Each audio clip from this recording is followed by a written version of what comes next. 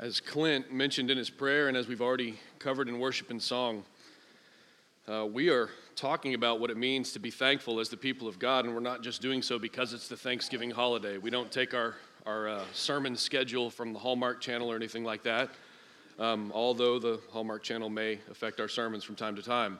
But no, we are people who are always to give thanks. Not just to be thankful, but to give thanks. And that's been the focus of what we've been talking about for the last 3 weeks. And so we'll be in Psalm 28 this morning. Before we get going, if you're a visitor here, we just want to welcome you. We're really glad you're here. This time where God's people gather to worship Him and to go to the Word and to really hear from the Lord is a special time week in and week out. And to get to share that with someone new, a new brother or sister in Christ, or a potentially new brother and sister in Christ, that's a privilege, and we really mean that.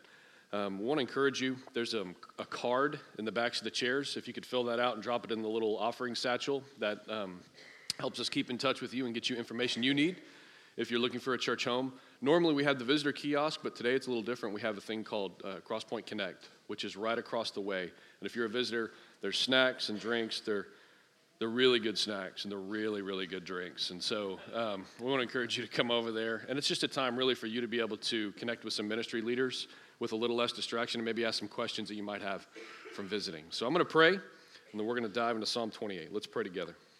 Lord, you are very good to us, as we've already sung this morning. We are thankful for your design. We're thankful for your word. We're thankful for the fact that you are intimately involved in our lives.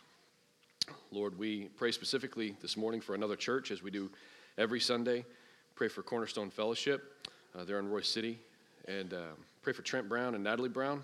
And as Trent leads that church and wears just a number of different hats and serves wholeheartedly, I pray that you would bless him. I pray that that church would be blessed and that they would be a blessing to that community.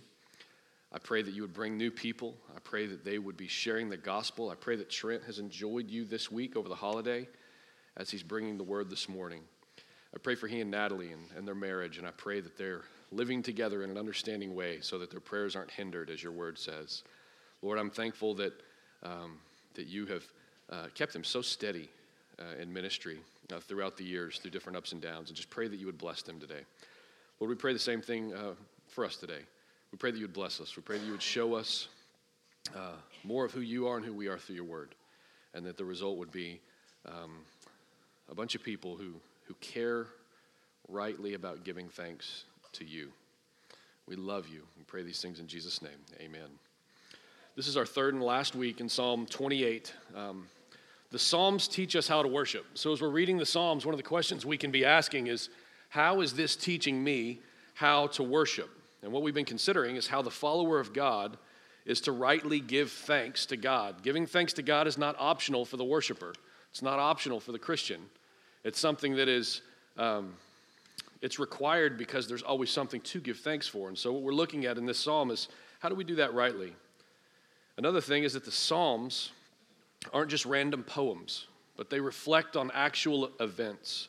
And so if we're kind of trying to, as Ben sometimes uses the verbiage, unpack the furniture in the room and kind of get it arranged so we know where we're sitting as we hear from the Lord, the furniture might go something like this. In this psalm, David is being pursued by Saul. Saul was the first king of Israel because Israel wanted a king like the other nations.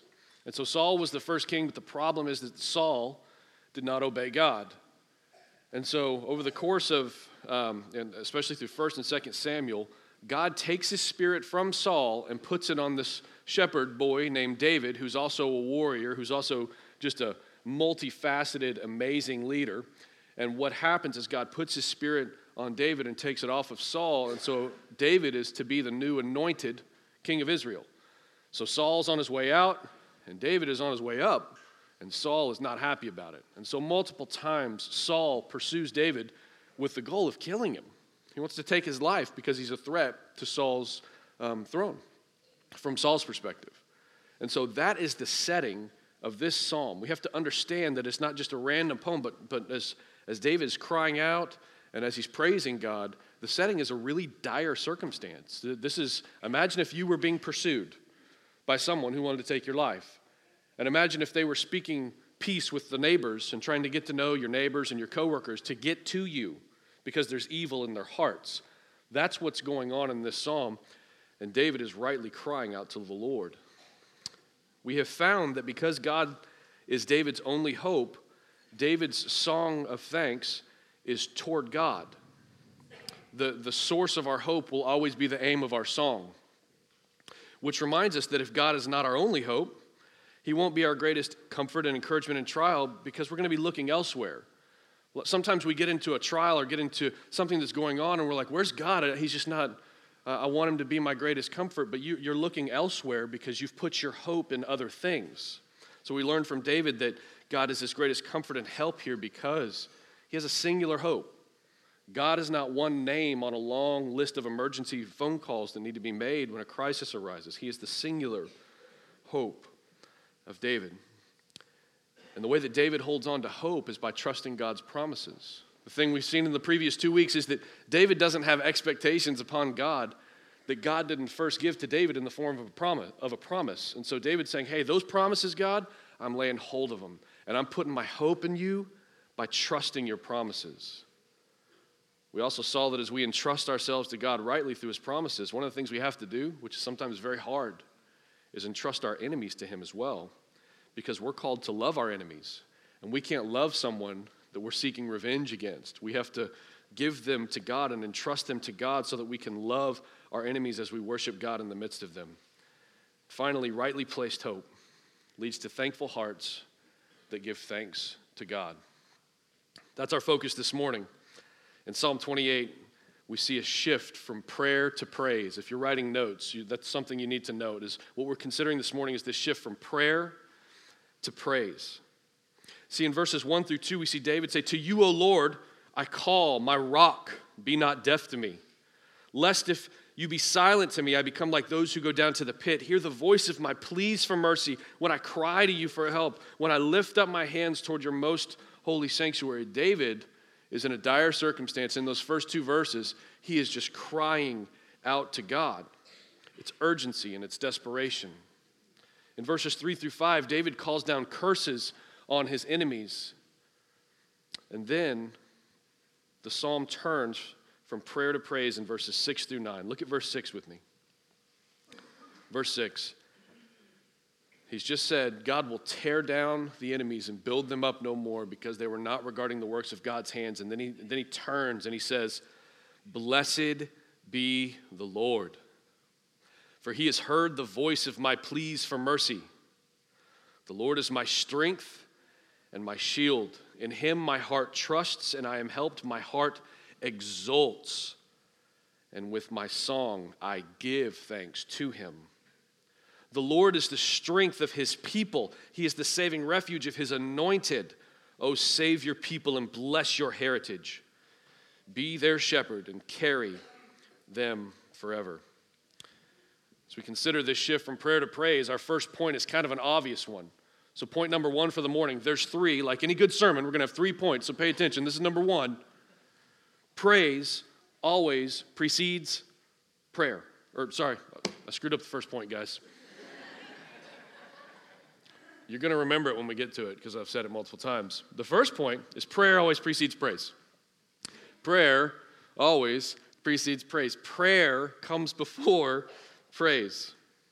To bless the Lord biblically is to attribute all blessing to him. That's what it means when we sing, "Come, bless the Lord, O my soul." We're not trying to give God something that he doesn't already have, but what we're saying is all blessing is from the Lord. So we attribute all of the blessing in our lives to the Lord. So we bless him. To bless the Lord biblically is to attribute all blessing to him. So here, that is being done because the Lord has heard David's voice. So David is saying, I attribute all blessing to you because you heard my voice. So what we have to not lose sight of is, of course, David's voice would have never been heard had it not been raised. David's voice would have never been heard had it not been raised. You ever have that funny thing with your spouse where they get mad at you for not doing something? And it's like, well, you didn't tell me to do that. They're like, well, you should have known. You should have read my mind. God, though he can read our minds, he wants us to lift our voice to him. And so David's voice has been raised. Sometimes when we are anxious, when we're overwhelmed, when we're troubled, sometimes in that crazy scenario where things are just not right, we lose sight of God. And Christians can't do that. We have to work hard not to lose sight of God. Sometimes we forget to pray. Sometimes we think praying won't matter, which is futile, sort of cynical thinking. You have to fight against that.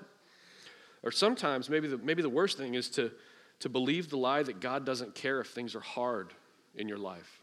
God doesn't care if you're hurting. To believe the lie that God doesn't care if you're confused. Part of the battle of faith is battling against such futile and untrue thoughts.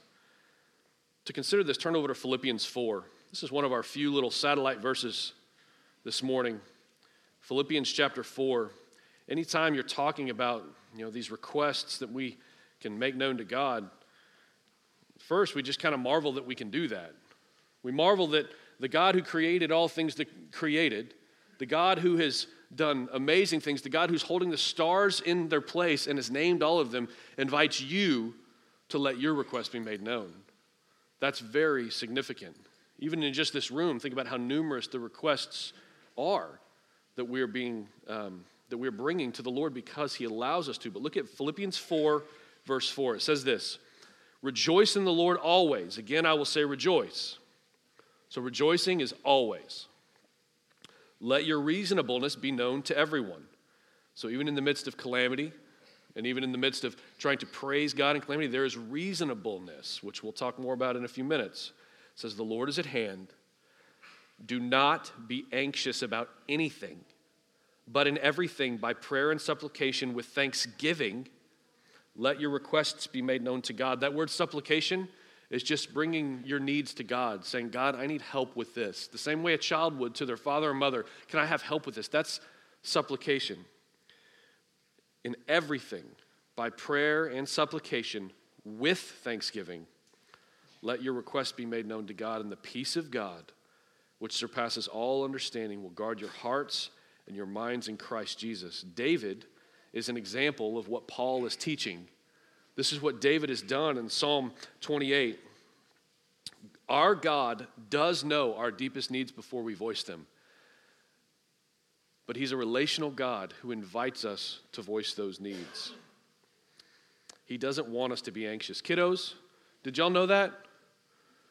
As y'all sitting in here this morning, did y'all know that God doesn't want you to be anxious? He doesn't want you to be fearful? That God cares about those moments in your life, and He says, "You know what, I invite you to come to me. I invite you to bring that request to me. I don't want you to be anxious. I don't want you to be fearful." Sometimes at night when you're going to bed, sometimes that's scary. And there's a psalm that says, "In peace we both lay down and sleep, for you alone make us dwell in safety." Your God loves you so much that He wants you to know that is a reality that He's in charge of.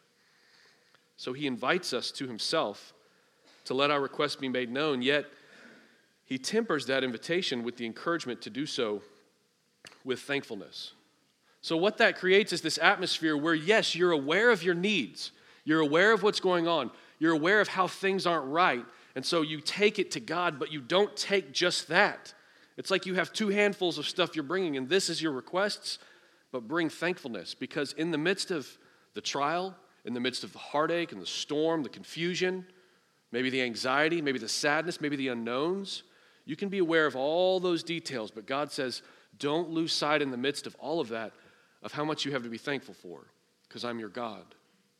I was thinking this week, our family had a thing over the holidays, which was kind of a nightmare. It was a UTV accident, and it was bad, and my nephew is in children's right now and probably will be for the better part of a month, and my brother is healing. It was really bad. And in the midst of that calamity, I took note of all the different family members that were saying, consider this. Oh, God is so good to us because this didn't happen. God, so there's no head injuries. There's no neck trauma. That's amazing. Oh, God preserved this. Think about 2 minutes difference, and it would have been this. And I had that moment where I was kind of like, I was upset about what happened. And I had that moment where I'm like, I don't know, does God want credit for all that? And I prepared these sermon notes on Monday. Funny how that gets to you, right? So I prepared these sermon notes on Monday. The accident happened on Wednesday, and I'm sitting there going, yeah, He does. He does. If you're wondering which details God is tending to, it's the details that you have no control over. In your scenario, in that nightmare of a circumstance where things go wrong, which details is God tending to? All the ones that you do have control over and all the ones you don't have control over. That's the significance of your Lord. He loves you that much. So, he tells us to temper this, bring your requests with this, consider what else I'm doing, because I'm always doing more. That we become so troubled and so short-sighted, and we can even become bitter and angry. Oftentimes when bad things happen, we say, God, what, you could have prevented that. And we have thoughts that are very selfish. But if we do what he is saying here and bring your request with thanksgiving, we won't go into that ditch of despair and bitterness and anxiety and maybe even depression. We can fight against those things by being aware of all that God is tending to, even in the midst of calamity. This creates an atmosphere where we make requests while constantly aware of all the needs that have been met. Sometimes our trials can make us unthankful because we just forget to give thanks in the midst of them. A trial doesn't have to make you bitter. A trial doesn't have to make you unthankful.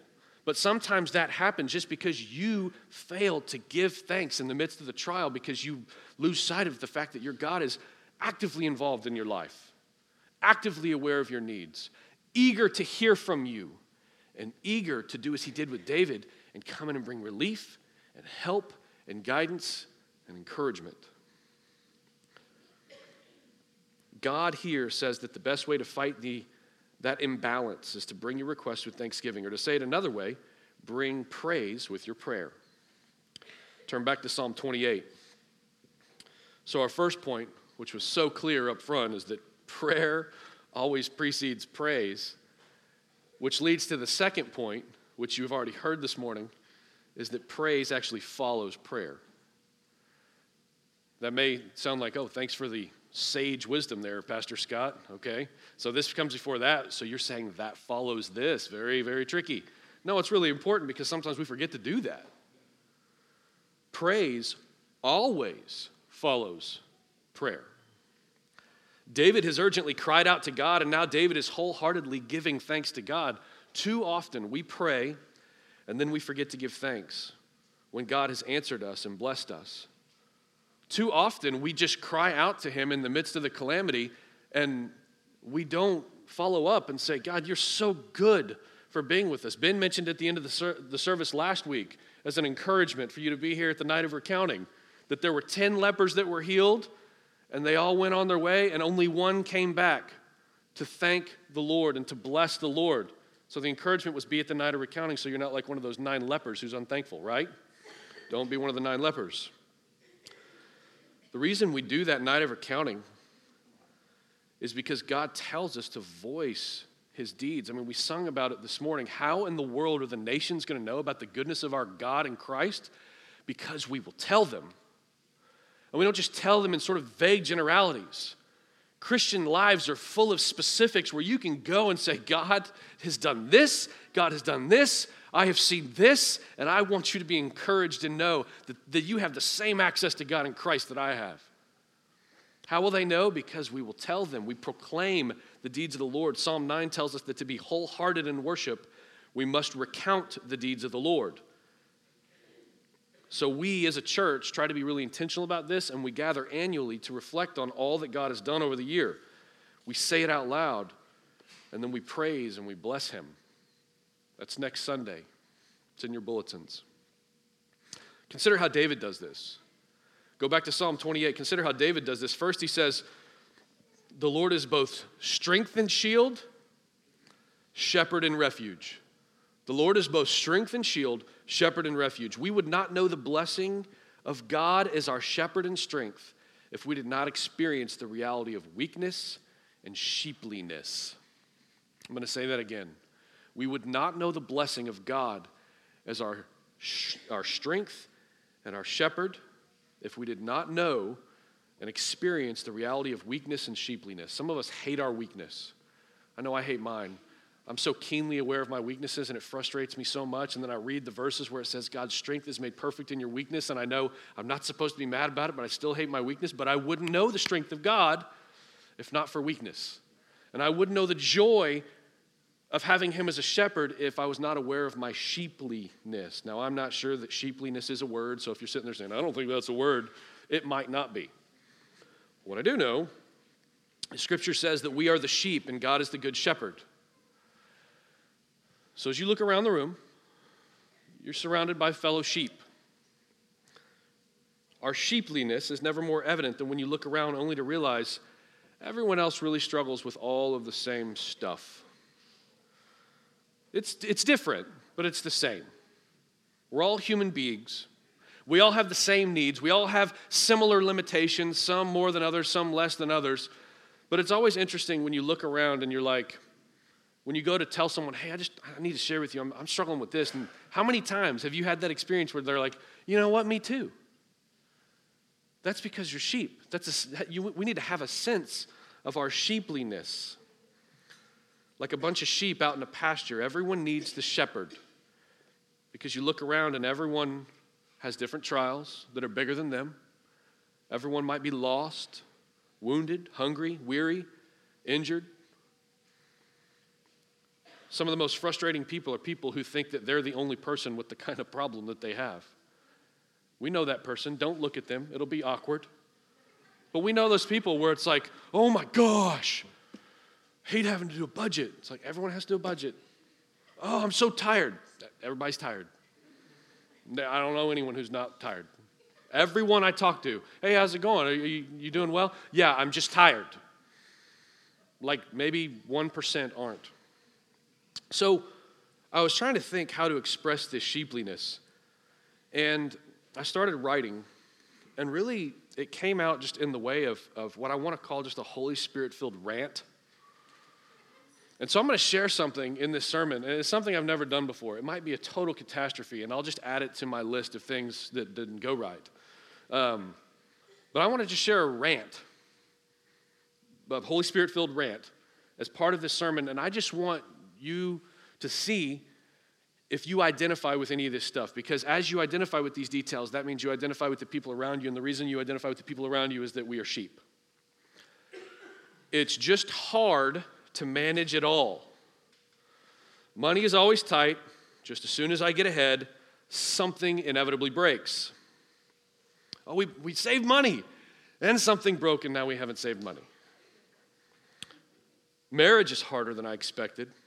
Spending time in the Word together and praying together sometimes feels like it takes an act of Congress. Oh, and date nights? Yeah. Unless Crosspoint is hosting a fundraiser where someone's going to babysit all my children at the same time, date night probably isn't happening. Oh, and parenting is hard. All of the kids want to eat every day. It's hard to find time to go to the grocery store between all the extracurricular activities, so we end up going out to eat too much, which again makes it hard on the budget. It also makes me fat and tired, and when I feel fat and tired, it makes it even more difficult to get to all the kids' activities on time. Fat and tired doesn't help with date night either. More important than all those things is leading my family spiritually. But every time we have a moment to sit down and open our Bibles, one of the children either farts or makes a farting noise, and the deeply spiritual moment has passed with their gas. And the laundry. Don't get me started on the laundry. My kids will wear something for about 3 minutes and then put it on the floor next to the dirty clothes hamper. Not in the dirty clothes hamper, but right next to it. And then there's nothing more to fear in the midst of all the money and time management, in the midst of soccer, baseball, drama, choir, football, cheer, volleyball practice, in the midst of purchasing groceries at Walmart at 11:30 at night, because that's the only time you can get there, in the midst of trying to lead my family spiritually. Sure, I'll do my best to sell 73 more bags of popcorn so that we can pay for whatever wasn't covered by all the fees I've already paid to this particular organization. And finally, no paid shepherd, even though your shirts are awesome, Lindsay doesn't need any more of them. I've bought 100 t-shirts this year. We're done. Do you identify with any of that? If so, it's because we're sheep. And being sheep only gets harder when you take all that previously mentioned normal craziness of life and you throw in a curveball like a trial. Or you take the craziness and you throw in a curveball like an unexpected setback or an illness or loss. We're deeply dependent upon our shepherd. And here's the thing, all those ridiculous details that I just ranted about, your God loves you so much that he actually cares about all of them. He cares about those details. He cares that you do your laundry in faith. He cares that you sell your popcorn without grumbling. He's a God of meticulous care, meticulous love. We're deeply dependent upon our shepherd. It's part of his design, but the reason that it works is that our shepherd is not dependent upon anyone. That's why David cries out and says, you are my shepherd. I don't have many shepherds. You are the only shepherd. You are my shepherd. Because he knows that God is not dependent upon anyone else. And our weakness, our God actually gives us strength. That is not just poetic. We have to understand that as reality. When we are weak, our God actually gives us the ability to move beyond ourselves. When was the last time that you realized you were operating on God's strength in spite of your weakness? Some of us sort of pride ourselves in our independent spirit and we don't need help with anybody. We'll just get it done. You know what? You were designed by God to have those moments in your life where you are well aware that I am moving on God's strength right now, not mine. And you swallow that pride and you bring on some humility and you get rid of that selfishness. And you say, my God is good and he gives me strength when I need it. And as our shepherd, there may be times where God carries us in a way that we didn't understand. We may never understand it. I've watched God carry some of you through some trials and some seasons where I know it was far beyond your ability and far beyond anyone else's ability. But God will carry us through those seasons. We look back and realize that we've made it through a season that seemed otherwise impossible. And not only does he give us active strength and help as a shepherd, but he provides for us himself as shield and refuge. You see it there, and it says the Lord is the strength of his people, the saving refuge of his anointed, and he's a shield up top, the strength and my shield. So he provides for us himself as shield and refuge. He provides for us in himself a place to hunker down and to be with our Lord and know that while we are with him, the fiery darts of the enemy are held at bay by our great God who gives us rest. I mentioned that verse this morning out of Psalm, in peace I both lay down and sleep, for you alone make me dwell in safety. That means that when you're sleeping, God's making you dwell in safety, and that means that there are potentially dangers that you didn't know about, that you were sustained in as your God watched over you as you slept. He's our shield. He is our refuge. That's a third of your life, by the way, in bed, sleeping, as God tends to every one of us meticulously. There are times where he shields us from things we'll never know about. His care is meticulous, thorough, and loving. When God does these things for his children, David says this. When God does these kinds of things for his children, David says, in him my heart trusts and I am helped. My heart exults, and with my song I give thanks to him. The heart that trusts is the heart that is helped, and the heart that is helped is the heart that exults. I want to say that again because it's an important order that we see here in the psalm. The heart that trusts the Lord is the heart that is helped by the Lord. And the heart that is helped by the Lord is the heart that exults. Now, that's not a word we use often. Kiddos, that word exult might sound sort of biblish, spiritual speaking, but we need to understand what it means because it's an important detail in this verse. The heart that exults, the original word exult, implies that the heart jumps with joy. It jumps with joy. It is genuinely moved with gladness. It is not irrational emotion. Are you one of those cynical people who sees people raising their hands in worship and just praising God and just so thankful? And they're just, it's almost like they don't have a care in the world because they're so in tune with how good God is. Are you one of those cynical people that's like, I'd never raise my hand? Is that real? Is that legit? I mean, if you've had a horrible week and you come into a room full of people who are just praising God at the top of their lungs, guys, this morning was some of the loudest singing I've ever heard in here. Are you the cynic that's sitting there going, come on, is that real? Is this just sort of an emotional experience? And what we learn from this heart that is helped and then the helped heart exults in the Lord is that It is with genuine gladness that we are moved. Spurgeon says, real praise is established upon sufficient and constraining reasons, evidence, like in a courtroom. Like it's not a fact until you prove it's a fact. So the joy in our hearts that are exulting is a joy that is factual because our God is specific as he tends to us. He says it is not a rational emotion, but rises like a pure spring from the deeps of experience. And he says this, it's a great statement. Those who pray well will soon praise well. Those who pray well will soon praise well. What he's saying is that the praise that's in the song of thanks is far from fake. Guys, I struggle with this personally. I'm not just a chipper person. That may surprise many of you. I'm not just this chipper, hey, let's sing a song of joy to the Lord. All right. I'm not that guy. I'm not a DJ either. Apparently that was like a DJ sound. But sometimes it feels fake. Sometimes it can feel fake where it's like, I really want to be with everybody else in the room who's so excited and raising their hands and jumping and being undignified before the Lord like David was. But sometimes it feels awkward and weird. This should be a help to you if you struggle with those same things. It is an exultant heart established upon sufficient evidence. Our God is good. Sometimes we're too in tune with how we might look. Sometimes we're too in tune with the how uncomfortable we are in a certain scenario. And the problem is that you're not in tune enough with your God. Because if we're in tune with God, guess what? If you don't like worshiping now, you're probably not going to dig eternity. Because all of eternity is praising the Lord. Holy, holy, holy is the Lord God Almighty. There should be that simple phrase. You should be able to grow into that phrase every day of your life as you're sanctified, made more like Christ. You will never outgrow that phrase. So, our hearts trust and they leap with joy.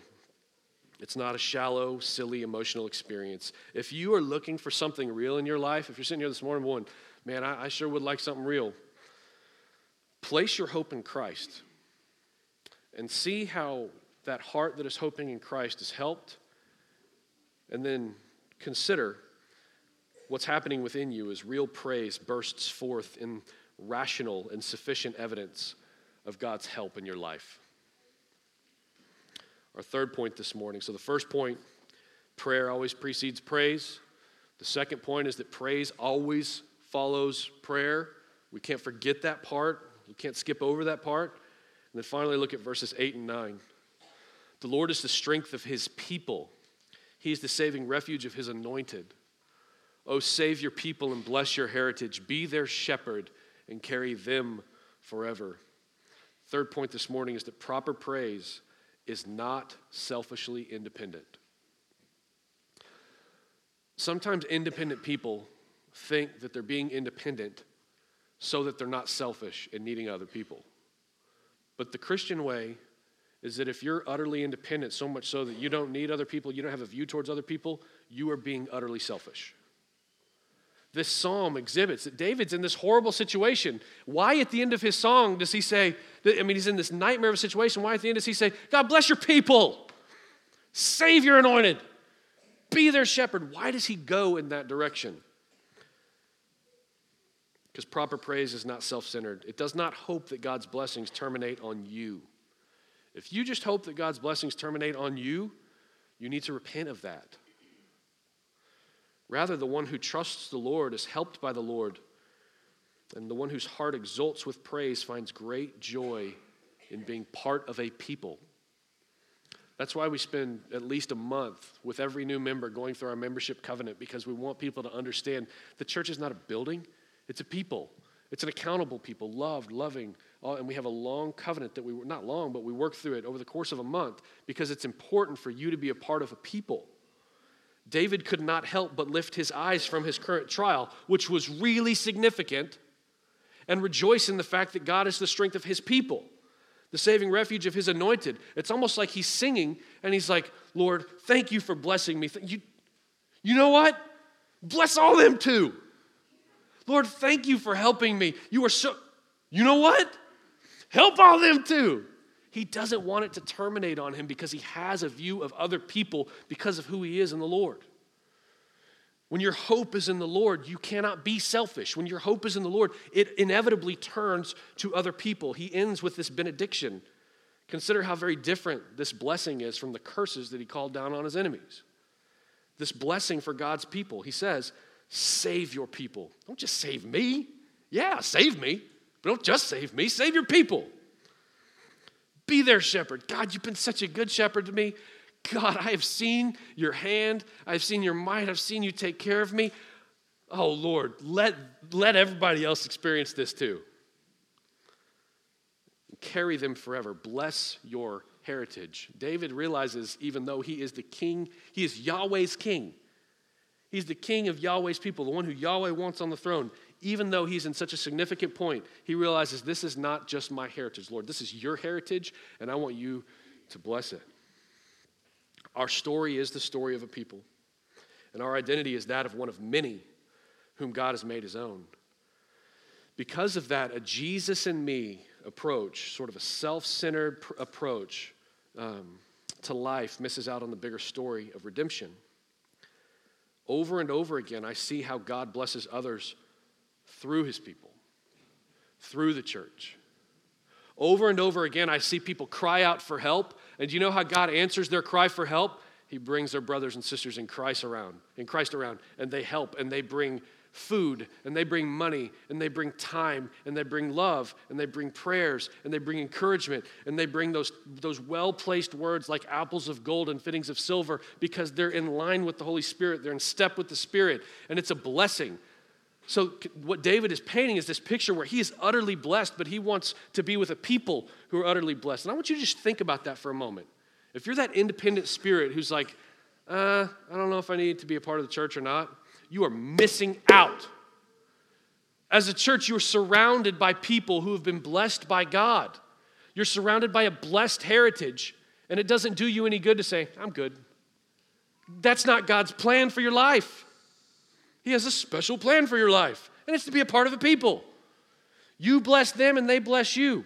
Nobody goes without. When the early church gathered, everybody just shared everything because they were so enamored with the Lord. Everything was in common. Guess what, guys? That wasn't just an early church reality. Today, everything is still in common. We have everything in common. Do you believe that? Do you view yours as yours and no one else's? Consider, 2 Corinthians tells us to comfort others with the comfort that we have been comforted with. That verse floors me. Comfort others with the comfort with which you've been comforted. Sort of this circular thing that's going on here as God is tending to and loving his people. Your trial doesn't end with relief.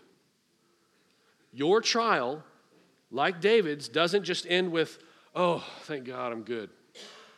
Just relief. It doesn't end there. The comfort you receive from the Lord wasn't meant to terminate on you. Every single time that we are helped and comforted and brought through a storm, part of the purpose is to equip us to help others in the same way. So it's foolish for anyone to think, well, I don't need that and they don't need me. Because it's God's design that we're always caring for each other. I mean, so many times I've seen someone say, oh, we're struggling with this, and someone else comes along and says, hey, we've been there. Can I walk with you? A marriage is struggling. And someone else says, hey, we had a really hard season, but the Lord brought us through. Can we walk with you? People don't know what to do with their money. Finances are a mess, and we're struggling. Well, then this other family comes along and says, yeah, we were totally broke and filed bankruptcy, and it was a mess, but hey, guess what God showed us? Can we walk with you? People just learning how to be parents, like just frazzled, like I have this little human being that I have to care for, and I don't know what to do. Again, they want to eat every day. And then there's others who say, hey, mine made it through and they're in college now and I can walk with you. Hopefully you're eager to receive that and eager to give such things. And that tempers when you're in a trial. It tempers your thoughts. It tempers your heart when you're in a trial to think, I need to take something from this that I can take to someone else someday. Because then it's not just about you and helps you to move through faithfully. David is not only blessed by his relationship with God, but by his relationship with God that brings him into God's family and surrounds him with new brothers and sisters who have all been equipped with the same Holy Spirit, who've all been brought through many trials, that we should all stand together in eternity, and as it says in Romans, with one voice glorify our great God and Savior. Not many voices, but with one voice. One of my favorite things when we're worshiping together is when it sounds like one big voice, because that's fitting for the kind of worship that we will do in eternity. You've been brought into a family. We are blessed abundantly. We have access to our great God, and he wants to have a relationship with you. He cares about the details of your life. We have great reason to praise, and we only realize it more and more as we're part of a people. At this point, we're going to take the supper, and as we do, we're going to play a video of just people recounting and giving thanks and giving praise to God, blessing the Lord. And I want you to view this video not as just some cute video, but as like these are real people who have a real God, who've been brought through real stuff and are really thankful. And I want you to consider what your testimony and your story might be as part of a people as you watch this video. I'm going to pray, and then we're going to disperse the elements and play the video. Let's pray. Lord, you are very good to us. We thank you for your word. Thank you for caring about our lives. Thank you for giving us Christ. Lord, as we distribute the elements, I pray that we would be well aware of the reality that our greatest trial was with our sin as it left us dead in our trespasses. And so this morning, as we give thanks, we do so in Christ, because in Christ we have this opportunity to come before you. We love you. We praise you. Pray these things in Jesus' name. Amen.